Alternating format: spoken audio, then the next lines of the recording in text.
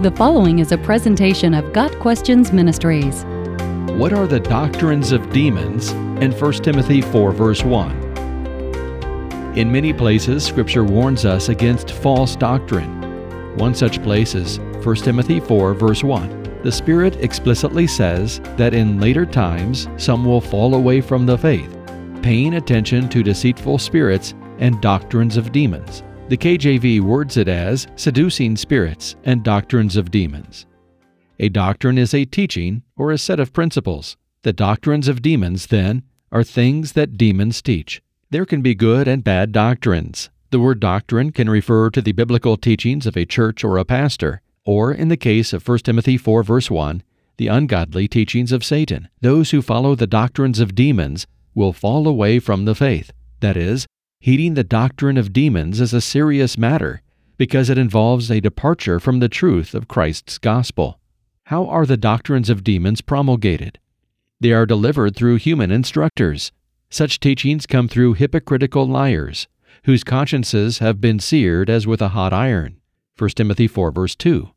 These false teachers are hypocritical, that is, their lives do not evidence the holiness they seemingly espouse. They are liars, that is, they deal in falsehood and knowingly lead others into apostasy. And they are beyond the reach of conscience. That is, they have found a way in their own minds to justify their lies. These false teachers may be personable, charming, and persuasive, but they do not receive their message from the Holy Spirit. Rather, they spout the suggestions of evil spirits whose work it is to lead people astray. What exactly are the doctrines of demons? The immediate context gives an idea of the teachings to look out for. They forbid people to marry and order them to abstain from certain foods, which God created to be received with thanksgiving by those who believe and who know the truth. For everything God created is good, and nothing is to be rejected if it is received with thanksgiving, because it is consecrated by the Word of God and prayer. 1 Timothy 4, verses 2 through 5.